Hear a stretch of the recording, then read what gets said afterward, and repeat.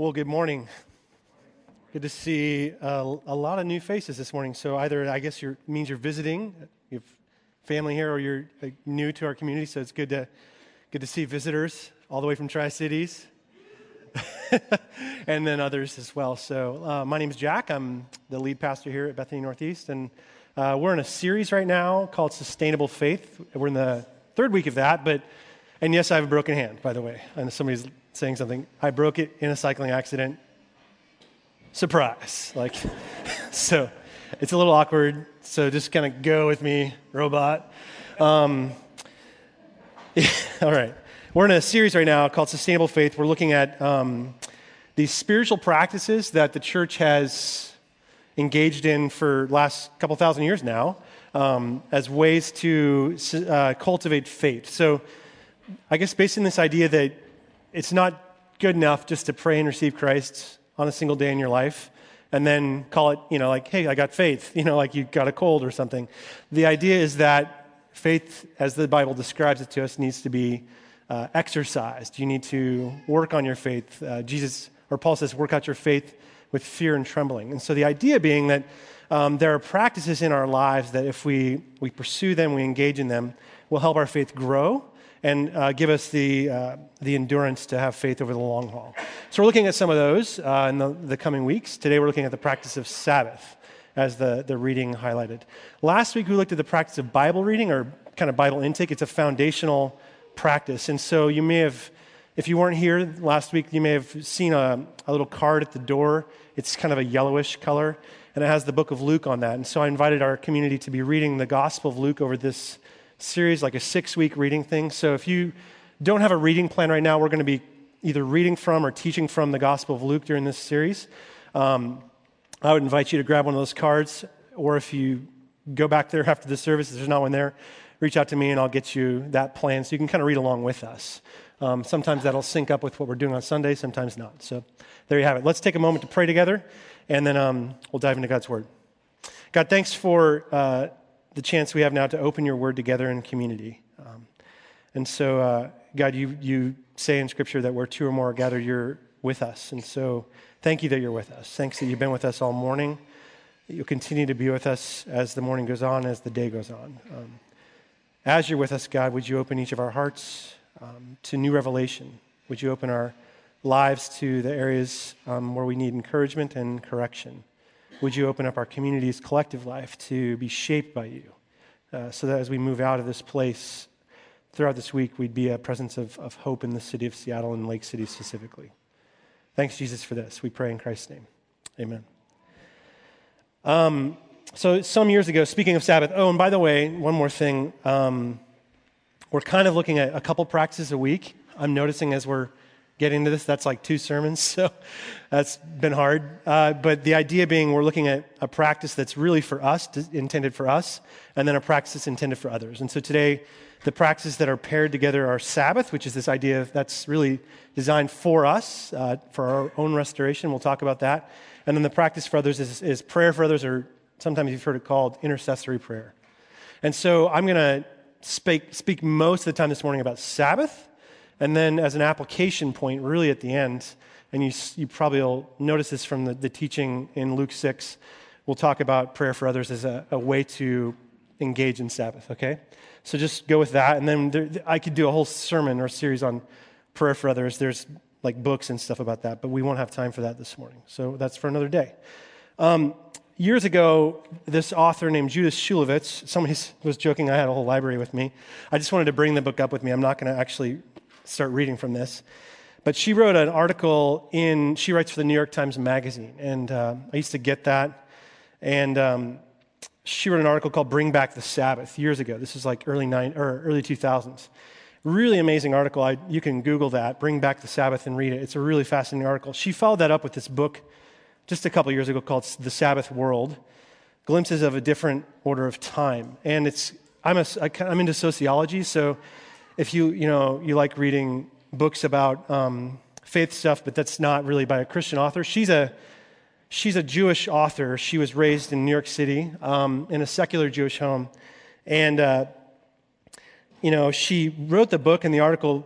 She's kind of writing it for the average professional. like New York City or Seattle professional, secular person. And she resisted her kind of Jewish roots growing up. Some of us even did this with our Christian roots. We kind of left kind of our origin, family of origin, left the church, went to college, did our thing, and now we're starting to come back that. But she resisted that, and then she started to experience this phenomenon that she describes in the book and in her article called time sickness.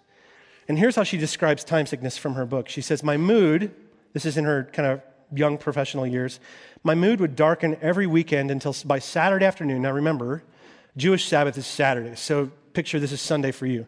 By Saturday afternoon, I would be unresponsive and morose. My normal routine involved brunch with friends and other things, watching the Seahawks, doing these things. That made me feel impossibly restless, she says.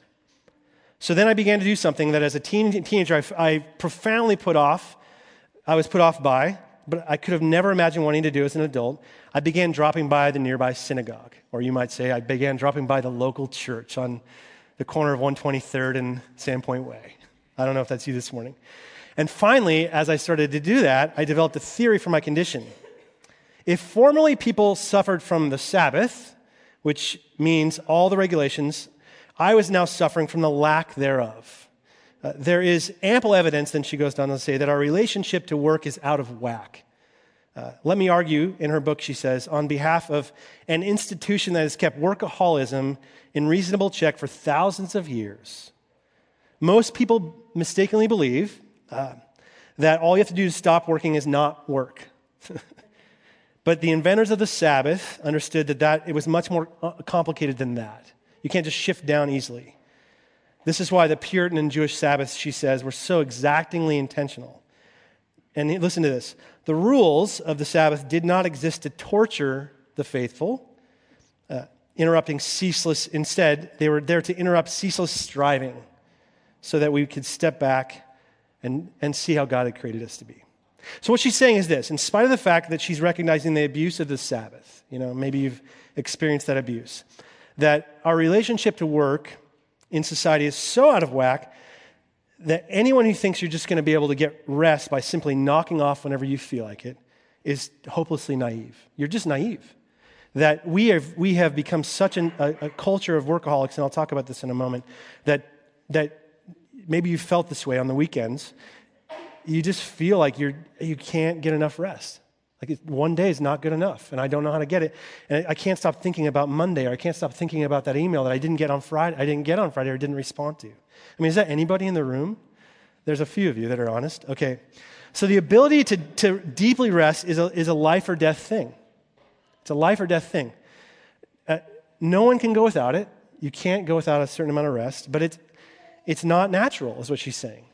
It's not a natural thing to just rest. It's not simple. It's difficult. It takes discipline. It takes practice. And that discipline or that practice for generations has been called the Sabbath. And that's why we're talking about it this morning. So the Sabbath, as many of you know, is the fourth of the Ten Commandments. It's given to Moses on Mount Sinai. And amongst the 10, it's the most unique. It's the longest. If you read it, it appears twice, Exodus 20, Deuteronomy 5. It's also the only one of the 10 with both a vertical as well as a horizontal dimension. And here's what I mean by that. It is about both how to cultivate a healthy relationship with God, talks about that in the Sabbath commandment, as well as our neighbors. Okay, so read that sometime. The first 3 commandments are really about how to cultivate a relationship with God, And then the last 6 are about how to relate to your neighbors by not doing some things or doing some things. This one involves both of those. And because of that, many scholars describe the Sabbath as the glue or the binding that holds the 10 Commandments together. So if you remember the story of Moses, he was given 2 tablets, left and right tablet, these big stone, Charlton Heston tablets. And the idea being that when he carried those down, the Sabbath commandment was actually the binding, if you can think of it like a book, that held them together. It spans both left and right tablet. And yet, considering our really ambivalent relationship toward rest, we don't rest well. Or if we do, we like to do it on our own terms, right? Like it's called vacation. And if we're forced to rest, Sabbath, it's like your in-laws coming and staying with you, right? I'll do it only because I have to, right? But I'm not going to like it. That's kind of like rest for us, or Sabbath. So we have an ambivalent relationship, a complicated relationship to work. And because of that, a lot of scholars are saying this binding that has long held the commandments together has become frayed and is beginning to break. All the other things will fall apart without this glue or this binding. As St. Augustine once said famously, and I put this quote, I think, in the top of that bulletin, our hearts are restless until they rest in the Lord. You'll be restless forever without this commandment. It's the most essential of the 10. And so to that end, as Shulevitz says in her article, we need to bring the Sabbath back. We need to understand it. We need to restore it and our understanding as well as our practice of it. So to help us with that, I want to just invite us to consider a few questions this morning, all around the Sabbath. And then, like I said, we'll kind of pair prayer for others as an application to this. And those questions are simple. Why we need Sabbath, where we get Sabbath, and then how do we practice Sabbath, okay? Why we need it, where we get it, how we practice it, okay? And then you'll see I didn't put it like an outline in your bulletin because that's going to be your homework, okay? So last week I gave you a reading plan. This week, a little preview of what you're going to get to do, but you can take notes on there too, okay? So if you need a place to do notes. So why we need it, how we get it, or where we get it, and then how we do it, okay? So first, why we need it. And I'm going to really speak from Exodus chapter 20 on this point, okay? Which is where the Sabbath commandment appears the first time. And it's verses 9 to 11, but you don't need to turn there because you probably know this. Before we go to that, though, Shulevitz's book and other books as well have really got me thinking about our relationship to work. You know, that quote I read. And our relationship, the relationship between work and rest. And what I've really been continually reminded of, and this isn't going to be like a news flash, you're not going to want to tweet this out, but work has come to define us, right, in our culture. Like we are a nation of workaholics. I mean, hang out at your local pub, go to a cocktail party. If anybody's ever had gone to your 10-year class reunion or your 20-year class reunion, like what's one of the first questions that you get? What do you do, right? Or where do you work if you know the person a little better? And another question you often get, if you know the person even better, is, how are you, right? Like really, how are you?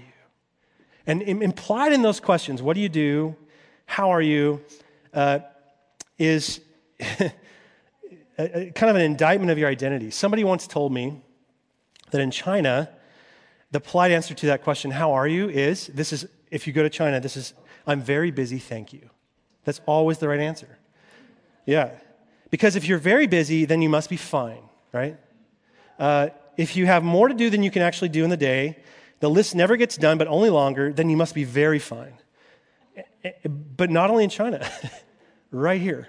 And that's the deal. If somebody asks you, how are you? What do you do? Well, right now, I'm not doing a lot. I'm actually really good because I've got a lot of downtime. They'd be like, loser! That's kind of the idea today. For millions and millions of people, busyness is like the way of life. That's kind of our new thing. So like this busy like crazy world we live in. So we say, how are you? And you go, busy like crazy, but I love it. How are you? It's like this thing we do. And the key there is deeply embedded in those questions are this 100 more that go with it, that are really under the surface, that are like, are you valuable? Do you have meaning? Are you worth something? Right? And so the question of value and worth is a question of definition. It's not just how are you, it's who are you? That's the question. Are you important? Are you making a difference? Are you changing things, right? It's the sort of question that is going to pester us every day if we let it. You lay in bed at night. Am I making a difference? Am I doing something significant? Am I changing the world? Am I just that movie Office Space? Like, am I becoming that? Or am I doing something significant? And we find it gnawing at us until that's all we can think about, right? Now, is it any wonder that researchers, as they study this, find that the leading cause, by far, the leading cause of heart disease, you know what it is? Stress. Because you're laying up at night, worried about that question. And one of the major contributors of obesity, diabetes, is what? Lack of balance in your work-life balance. That's it. It's like you just so out of whack. So we're eating more fast food. We're exercising less than any generation in history. We're operating on this cost benefit analysis with our time, like time is a commodity, has to be spent well, weighed against productivity, and we have devices now that do that for us. This busy like crazy ethic is literally killing us. Now, many of you in the room are probably thinking, yeah, but if I do work a lot. You got me. I work 60 hours this week, 70 hours this week. I do. But if I don't, there are, you work at Amazon or any corporation now in Seattle, there is a line around the block to take my spot. And I'm in an entry-level job, And if I don't do that, there's no way I could live in this city. I have to work. I have to work hard. What are you saying, Jack? And I want to affirm that those are valid concerns, actually. And I also want you to know that the work you do, whether it's part-time, full-time, stay-at-home, overtime, doesn't matter, the biblical witness to work is remarkably positive. If you read about work in the Bible, it's one of the principal activities in which we engage in our relationship with God. It is. So the Bible begins with God working, which sets the Bible and the God of the Bible apart from every other ancient Near Eastern creation story you can read. Our God, if you read those other stories, is the only God that actually works. All the other gods make humans or other creatures do their work for them. So that's interesting. Jesus talks about doing the work of his Father. In the Gospels, Jesus worked. Paul attests to the value of work, calling us co-workers with him in the work of the gospel. We are God's workmanship, created to do the good works he's prepared for us in advance. Work is positive. And we see this affirmation of positive affirmation of work in the Sabbath commandment, in the Exodus 20 version of that. Here's what it says, Exodus 20 verses 9 and 11. 6 days you're going to labor, or you should labor, do all your work. And again, it says in verse 11, 6 days the Lord made the heaven and the earth, the sea and all that's in them. Okay, so there's work right there. And that reference, if you know your Bible story, you know this, it harkens back to Genesis chapter 1, the very beginning, like I mentioned, where God is busy with the work of creation. 6 days he created, 6 days he worked, and the end of each day, remember this, what does God do? Every day, it's good. Every day God stops, it's good. In other words, God rested at the end of each day. Now, don't get lost in this question of God resting as if God was tired at the end of each day and needed to take a nap, okay? God's not going to get tired like you or I do. That's not the point of God stopping and saying it's good. Instead, realize that at the end of each day, God paused, declared the day good, and then continued. So in the first sense, the Sabbath commandment, listen to this, is about rhythm. It's about practicing a rhythm. That's what you can't, going back to Shulevitz' thing, you can't downshift easily. You have to be in a rhythm. Life is meant to be seasons. There's hours, and there's things. The rhythm is about, that's what life is about. So practice, the Sabbath would say, a rhythm of working and resting. 6 days, work. 7th day, Sabbath. Work, rest. Work, rest. Work, rest, okay?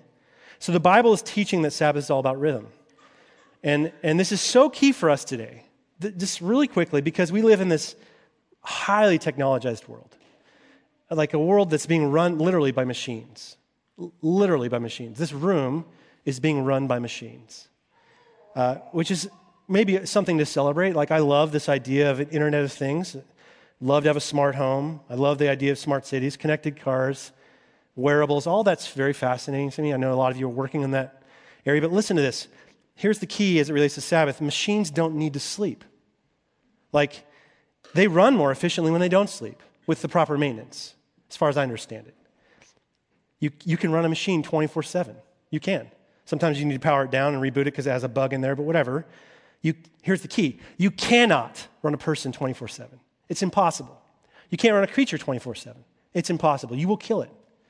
And so we need a rhythm of work and rest, which is why God puts work in direct relationship to rest. It's not 24/7.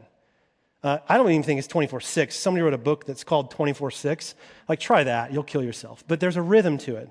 Work, rest, work, rest, work, rest. Okay, so that's the first thing. 6 days labor, 1 day rest. But it's more than just rhythm. So it is about rhythm. Sabbath's about rhythm. In addition to rhythm, Sabbath requires depth. Listen to this.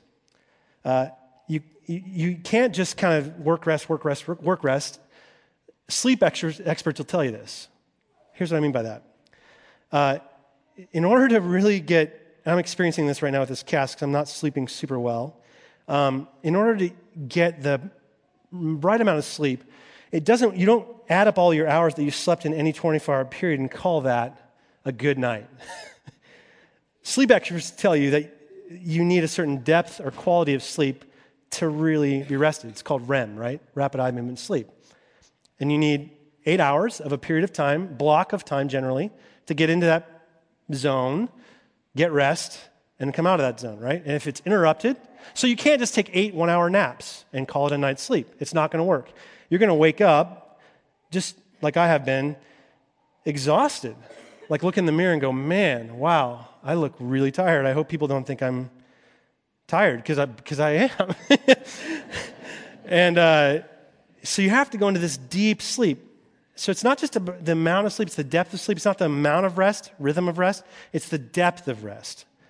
So listen to this, what it says in Genesis chapter 1. Again, the Sabbath commandment is rooted in that story and would have you think about it. At the end of that story in Genesis 1, actually the beginning of Genesis 2, this is what it says. So God's created the world, 6 days, work, rest, work, rest, work, rest.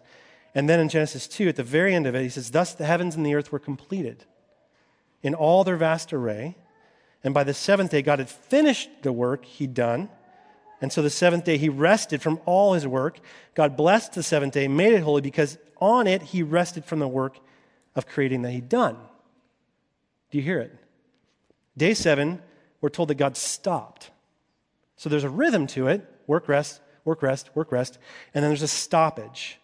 Not because he got tired. Like I said, God doesn't get tired. I don't believe God gets tired. God stopped because he was finished. Creation was complete. He was done. Now, somebody in the room saying, yeah, of course, it's not an 8th day. Like, that's the Sabbath. That's the story, right? It's only 7 days long. God stopped. Yeah, that's all true. But let me ask you this question. Why did God stop? Is it because it was just the story was done? Like, it's just a 7-day story, right? Or did God stop because there's something else that led him to rest? Think about it. What led God to stop at the end of the 6th day, going to the 7th day? And here's the answer. It's actually in the last verse of Genesis 1. God saw, this is just before he stopped, God saw all that he made, and it was very good. So remember, 6 days, work, rest, work, rest, work, rest. And all those days, God said, what? It's good. Why does God need to say at the 7th day, it's very good? And this is the deal. It's really important. This pause at the end of that last day was the pause of stepping back from the work of creation and saying, wow, that's excellent. That's awesome. I mean, like, I'm done. It's good. It's very good. And it's a pause of satisfaction and admiration and appreciation that led God into this deep Sabbath rest. In other words, our ability to rest is directly tied to the satisfaction we experience in our work. Directly tied to it. If you're not experiencing satisfaction in your work, you're not going to be able to rest. Our ability to step back and say, man, it's good. It's this critical step for us. And if you're not able to get there, you're never going to be able to experience the deep rest God's made you for. And by the way, many, or I'd say most of us in the room are not experiencing this. And I'm going to put myself in the boat with you. I struggle, like really struggle, with stepping back and saying, that's enough. Because there's got to be another email I can send. I don't have a 0 inbox yet. There's better words. I've got words. I've got to find a better word, you know? There's got to be another phone call I could make, another person I could meet with. I saw these great people on Sunday. I want to meet them all, you know? I'm like a Labrador, you know? I want to just go do that. Why can't we step back and say, you know what? Sunday's done. I saw a few people. My job's not to see them all or talk to them all. It's good. I'm going to rest now. Why can't we say it's good? I mean, what's driving us so hard that we cannot let go, even though we know it's killing us? Go back to all those sleep studies. Go back to all those obesity studies. Well, Shulevitz, who wrote this book I showed you, she has this really good quote in there that says this: when the Sabbath was still sacred, not only did drudgery give way to festivity and family gatherings and occasional worship, but she says this: the machinery, when the Sabbath was still sacred, was still something we celebrated, the machinery of self-censorship shut down, stilling the eternal inner murmur of self-reproach. Let me say that again. When the Sabbath was still sacred, when it was something we celebrated, the machinery of self-censorship shut down. Something inside of us shut down. And it's still this inner murmur of self-reproach, the eternal inner murmur of self-reproach. That's the deal right there. You know what she's talking about? She's saying that on the one hand, there's your external work that just feels like it never ends. I always got more to do, right? Of course you do, right? We're all a lot of us are professionals or we're stay-at-home parents. There's always another thing to do, right? There's that. But then there's this deeper work, this deeper problem we're all experiencing. The work underneath the work, the eternal inner murmur of self-reproach. This inner machinery, and what that is this need to prove yourself, to others, that your work, it means something, that you mean something, that you're valuable. And that just gnaws at you, and that makes you incredibly weary, doesn't allow you to get into this REM mode of rest, and good, it's all good. And then you wake up and you're just tired. You're exhausted. You remember the only good Rocky movie? The first Rocky movie? The only good one. And we can have an argument about that, but I believe it. And this question comes to Rocky at one point, like, why are you so driven? You remember him? And why are you doing all this work? And why are those trumpets blazing every time you're running through the streets of Philadelphia? Why is this soundtrack following you around all the time? And as he goes up the art museum steps, and why are you working so hard? Remember his answer? Maybe you don't because you don't care. But he says this: I want to go the distance because then I'll know I'm not a bum. So our hero, and this is the hero in a lot of our movies, is being driven by the eternal inner murmur of self-reproach. He's working so hard, and that's why he makes it to the top, but that's also why he burns out. And that's why Sylvester Stallone looks the way he does today. And why all the rest of the movies are just awful. They're pitiful movies. So because you're always trying to prove yourself. You have to make sure you're seen, recognized, valued. You're always trying to make sure you're advancing your career, closing deals, selling, always be selling, right? Do you get here and you need to be selling? Are you comfortable? Can you come here and say, hey, I'm not working? That's hard for me. Just say, I'm here. Just me. Just showing up. I'm resting.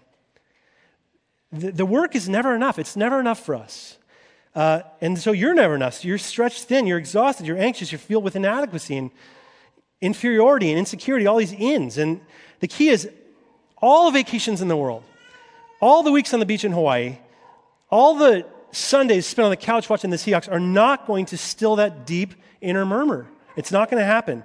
You're not going to get the rest because you're filled with something deeper than that: self-doubt, worry, anxiety, fear. The work beneath the work, you need to step back from that. You need to be able to step back from that to get the rest you need. And that's why God gave us the Sabbath as a barrier for us to say, hey, there's one day a week. Leave the car parked in the garage. Turn off your internet. Look your kids in the eye. Make a home-cooked meal.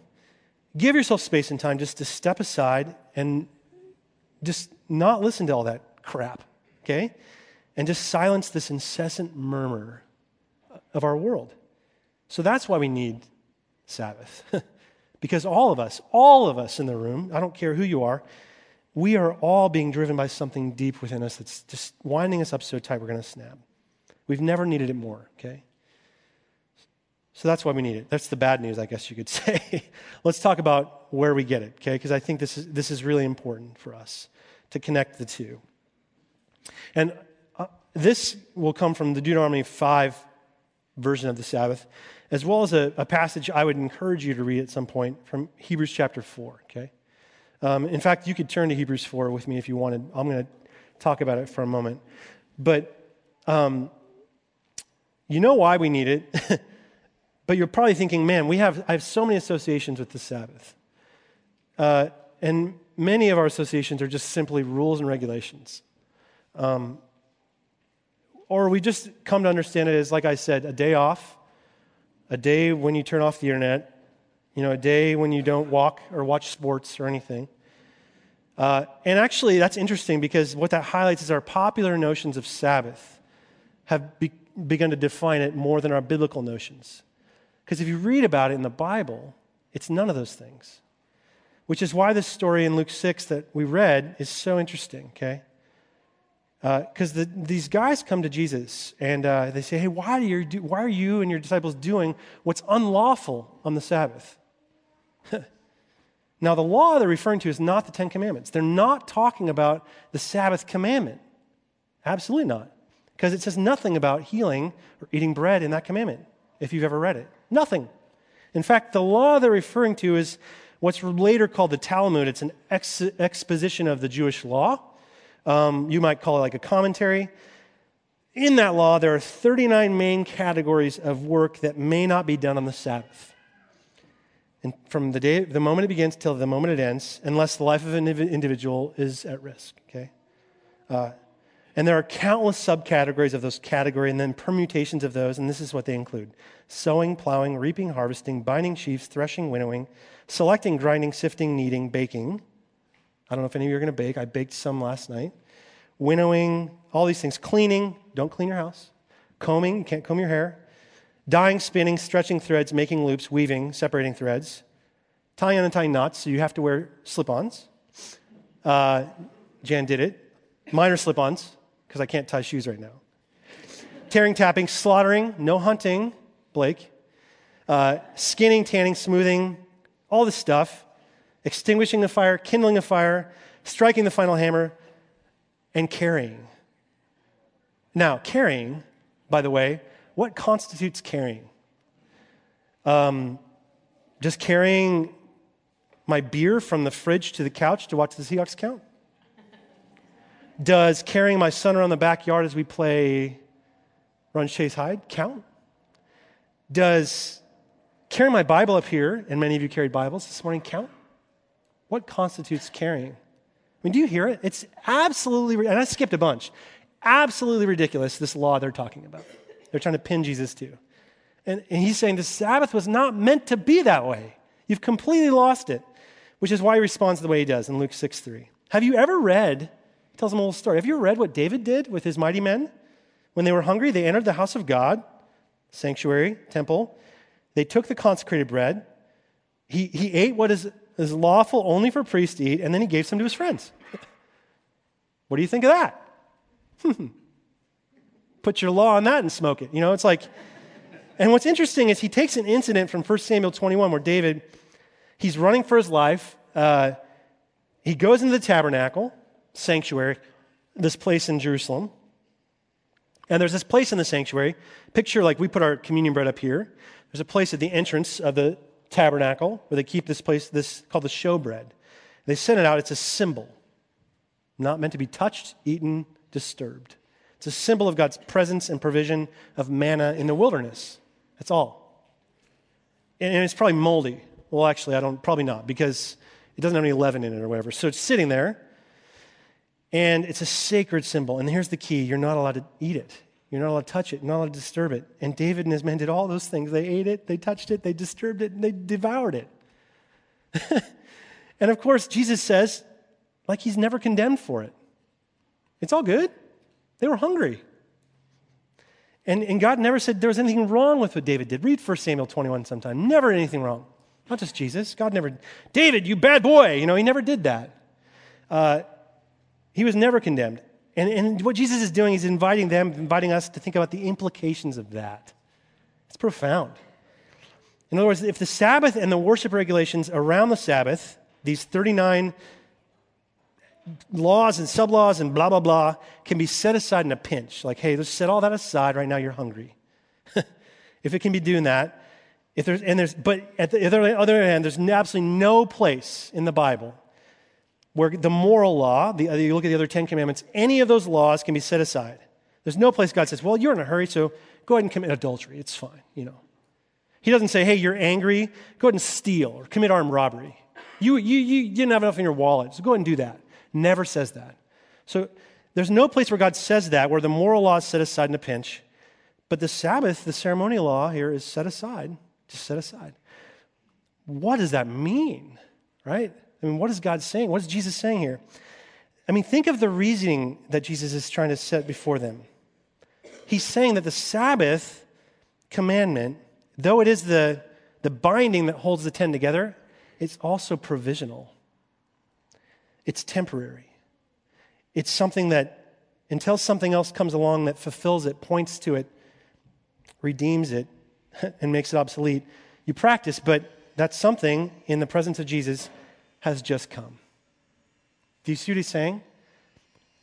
Jesus says in the very next verse, verse 5 of Luke 6, I'm the Lord of the Sabbath. He's saying, I mean, it's astounding when you think about it. I'm the fulfillment of the Sabbath. Like if you want rest, you want to really rest, that eternal inner murmur of self-reproach is just grinding you down to a pulp. If you want rest but you can't rest, you need to think about where you're going with your time. And if you think you've gone to Jesus and you still haven't ever experienced deep rest, you probably haven't gone to him. Because he is the Lord of Sabbath. It's that simple. Okay, so let me show you how this correlates with that Hebrews 4 passage I was telling you about. When the author of Hebrews is talking throughout the book of Hebrews, is basically describing to early Christians what it means to be a Christian. So Hebrews is all about what it means to be a Christian and what it means to believe in Jesus. And in verse 9 of Hebrews 4, the author says this, there remains a rest for the people of God, for anyone who, through the gospel, through Jesus, enters that rest, rests from their work, just as God rested from his. And so let us therefore make every effort to enter that rest.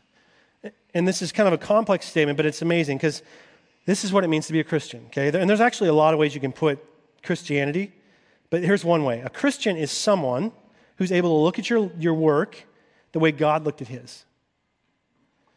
Able to look at your life the way God looked at his life. So look at your work the way God looked at his work in Genesis. It's very good. Look at your life the way Jesus looked at his life and say, hey, it's all good. It's all good. It's finished. You remember Jesus' last words? It's finished. It's done. It's very good. You're being told right here that through Jesus, you can look at your life, you can look at yourself and say, it's absolutely satisfying. The moment I'm in, yeah, it's been a hard week. My marriage isn't going great. My kids are driving me crazy. My neighbor's dog keeps pooping on the lawn. It's all good. It's good. There's nothing else that needs to be done.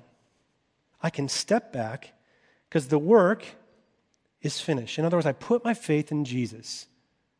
I put my faith in him. And Hebrews is saying that through Jesus and only through Jesus, only through him will you get that deep satisfaction that will quiet, still, send away the eternal inner murmur. You'll only get it from Jesus. Not through a week in Hawaii, though I love these things, and I'm not putting them down, not through I'm going to watch Seahawks today, not through a spa, not through a run around Green Lake. Those are all good, all important for work-life balance. I think they're even good Sabbath practices, by the way, like watching the Seahawks.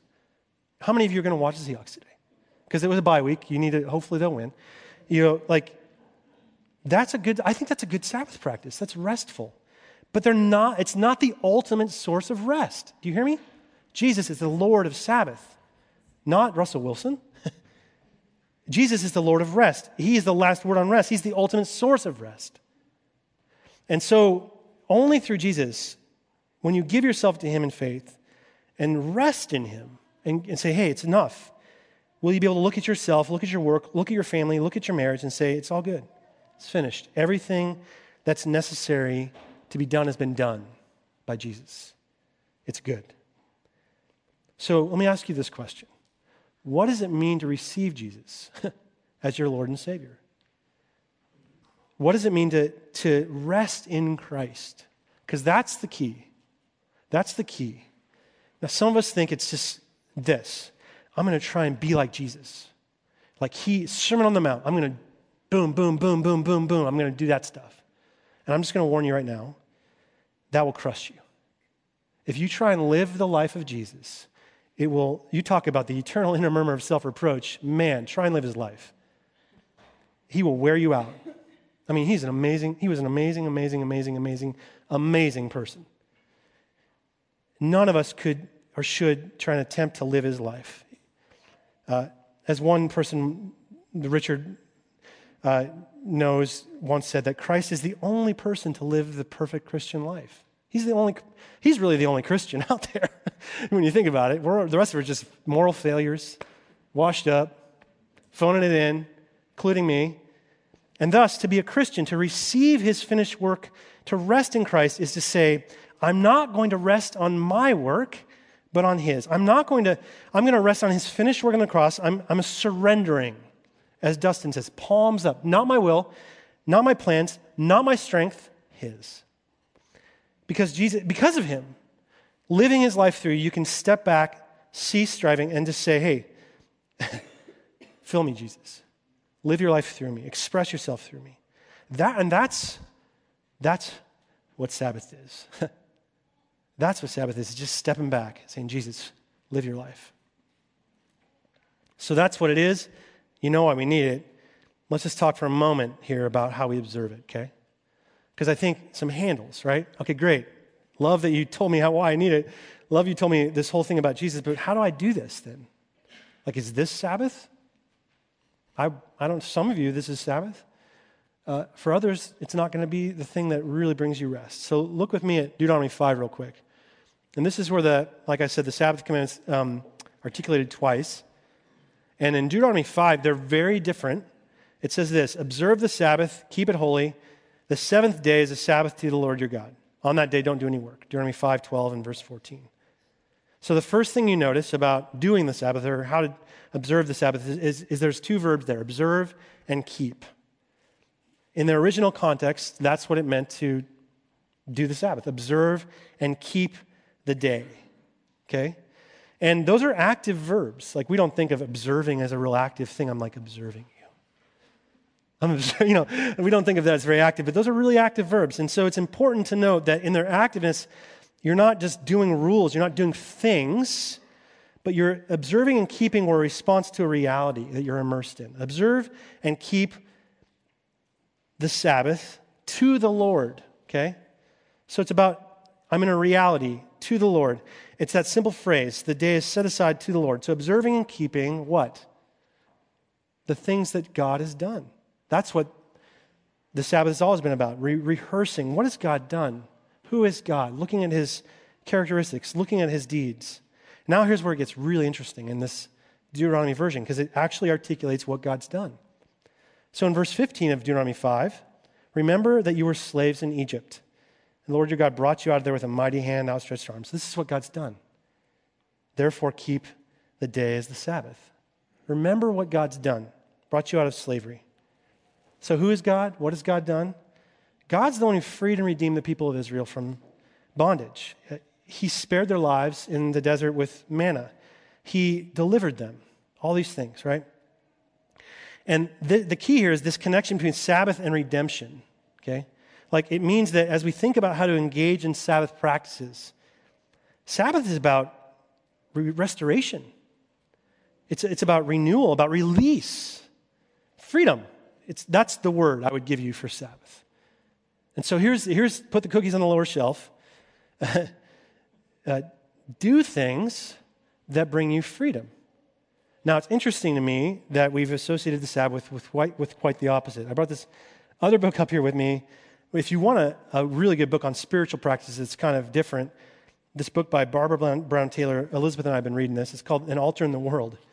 And she says this, man, if you're a certain age or raised in the South, some of you were, then for all practical purposes, the Sabbath commandment might read this way.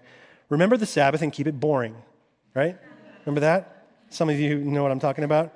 The Sabbath was the day you could not wear blue jeans, broke it, could not play ball, could not ride bikes, could not go to the movies, could not do anything but go to church in the morning and then again at night, with a wasteland in between during which old people with little hair left on their heads, but a great deal growing out of their ears, sat in rocking chairs talking about incredibly dull things. And you could not creep away for even a moment without them yelling at you, what are you doing in there?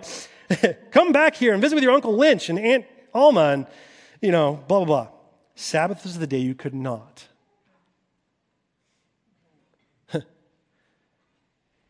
Sabbath is the day you could not. And that's just so contradictory to what Deuteronomy says, because Sabbath is the day that God did, not the day you cannot.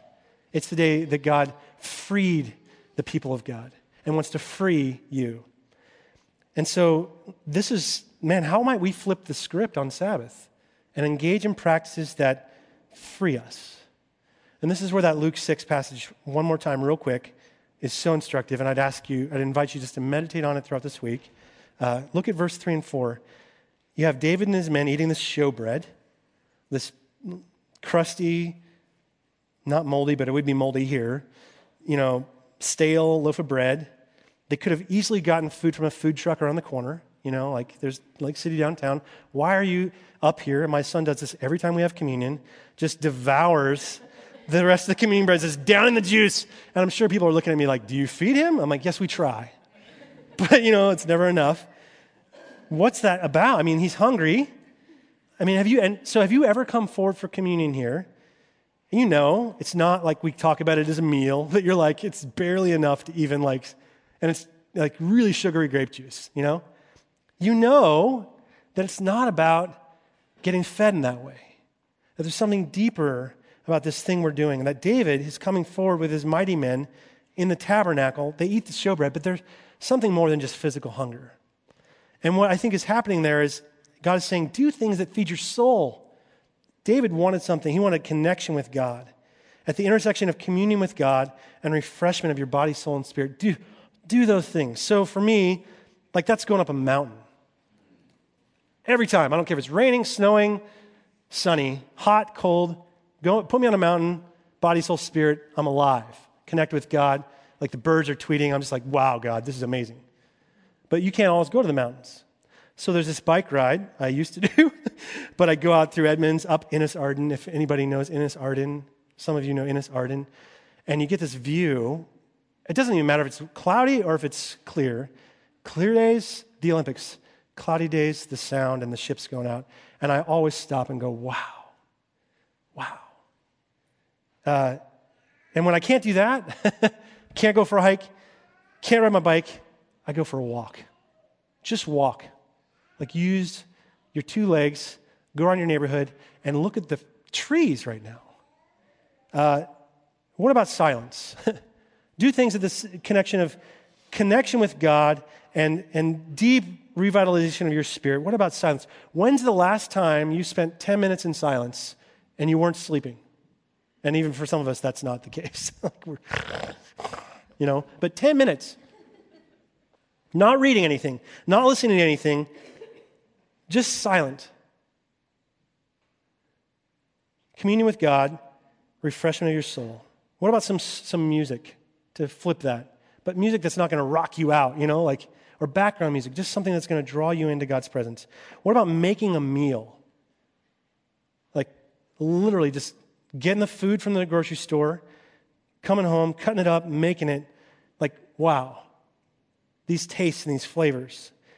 I think that's what Jesus is saying. Find the things in your life that you'll connect with me and be restored through doing. And do those things. There's not a list of rules for this. Just find the things that God has designed you to do and do those. That's the first thing. Here's the last thing. Verse 10 of Luke 6, Jesus has brought this man who's got a withered hand. Go figure. And the man's hand is completely restored. Now, look at the various stories of Jesus healing, and what you'll find is over and over and over again, he heals on the Sabbath. Over and over and over again, he heals on the Sabbath. And by the way, remember what I said, he's not allowed to do that. Can't do it unless the person's going to die. And none of the cases I found, the person was on their deathbed. He heals the man with the unclean spirit in Mark 1. He heals Peter's mother-in-law who had a fever. He heals this man with a withered hand. He heals a lame man by the pool of Bethsaida who'd been crippled his whole life. He heals the man born blind. He heals a crippled woman. He keeps going. Sabbath healing was Jesus' favorite thing to do. It's like this, I think. I can just picture him laying there. Wakes up, Sun's coming up. Man, I hope I can meet somebody who's really sick today. Like, I hope I can meet an addict, somebody who's just depressed, confused. Just send a really desperate person my way, because I love to heal on the Sabbath. Now, how many of us have said that? How many of you woke up this morning and said, send me a desperate person today at church? Like a really desperate person. I doubt any of us did. Like, have we ever woken up to that thought, God, lead me to someone who needs you, and because you live in me, you express your life through me, they need me. It's not you living Jesus' life, he's living his life through you. Who needs healing? Who needs restoration? Who needs deliverance? Open my heart to them. Make me available for them. Allow your Sabbath rest to flow through me. Wake me up to that reality, Jesus. How many of us have ever said that? That brings us how Sabbath connects with intercessory prayer. Praying for others is this weird thing. And I got this book once by Philip Yancey. I just brought it up. I'm not going to try and open it because my hand, I'll read it to you. Actually, I have to open it up because I deleted it. But he talks about praying for others, intercessory prayer. And he says this, this is the best book. Man, I'm like a book salesman today. This is the best book on prayer you can get. Hands down, bar none. And he has this little thing on praying for others at the very end. And I've quoted this before, but he says this.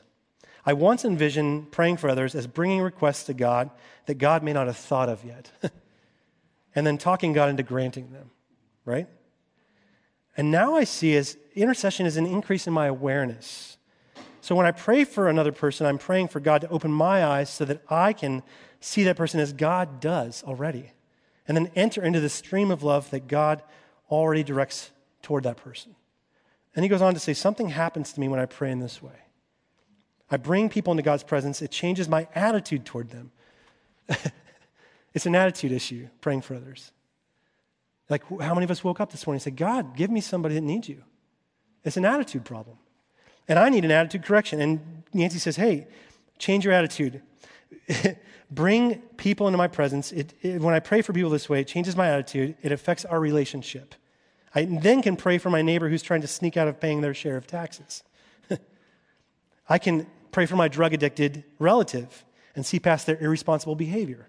That's killing them, destroying our family. In short, prayer this way allows me to see people as God sees me, as uniquely flawed, uniquely gifted, as a bearer of God's image. God sees you that way. And he is inviting you through praying for others to begin to see others that way and just enter into the stream of his love that he directs toward all of us. And that, I don't know about you, but that sounds like rest. Praying for others is just a posture of rest. Resting, entering into the stream of God's love, saying, God, how might I be an agent of healing in those people's lives? What if I were more available this coming week? And what if by praying for others, I was made more available? I just had more time in my calendar I knew what to do with. I don't know how it got there. By paying attention to what God longs to do. So here's the response I want to invite you to this week. And I know kids are coming in, so this is great. 2 questions I just want to invite you to consider in the coming week. And they're listed in your little bulletin. If you didn't get a bulletin, grab one. But there's side-by-side lists here. And on the left side of that list, literally a question that says, what do I need to rest from? I think it says that. I should probably pull mine out so I get this right. What brings me life that I'm not doing? So those things I said, the guy coming in and eating the bread, connecting with God, what brings you life that you're not doing right now? Things you love, like I said, going for hikes, bike rides, walks, silence, music. And just start listing those things, okay? Right side, who can I be praying for? And start listing names. Literally, as names come to mind, put them down. Just fill the list up, okay? So that's it. That's your practice this week. What am I not doing that brings me life? Because all of us have stuff. Who can I be praying for? Now listen to this. As you list those things, don't resist your heart. When you look at the list, put it on your mirror, put it in your car, whatever. When your heart goes toward that list, you see a name. Your heart goes toward that person, pray. You can drive while praying. It's not like texting. You can do it. When your heart on the left side goes toward, man, a hike. Oh, a hike would be great this week. I think that would bring me some rest. I don't know, call in sick. Do it. Go do it. Respond to that desire, because I believe that God is inviting you to rest, and you're made for a rhythm of work and rest, and you'll find it when you begin to engage those things. You with me? Let's take a moment to pray, and then I'll invite our worship leaders back up. God, thanks for this challenging commandment. Thanks for how it convicts all of us in the room, God. We've wed ourselves to doing all the time, and very, very seldom do we just stop doing. And so, God, as we're feeling all of us convicted at different levels, would you teach us, Jesus? Would you show us your life? Would you, as I even said, express your life through us? And would you just fill our lives, God, where we feel weak right now? Would you bring strength? Where we feel joyless around our work, would you bring some confidence and joy and clarity, God? And where there are spaces to go and find things and engage in those things that bring us life, would you show us that way? And thanks for a community that encourages us toward this life. To that end, we pray in Christ's name. Amen.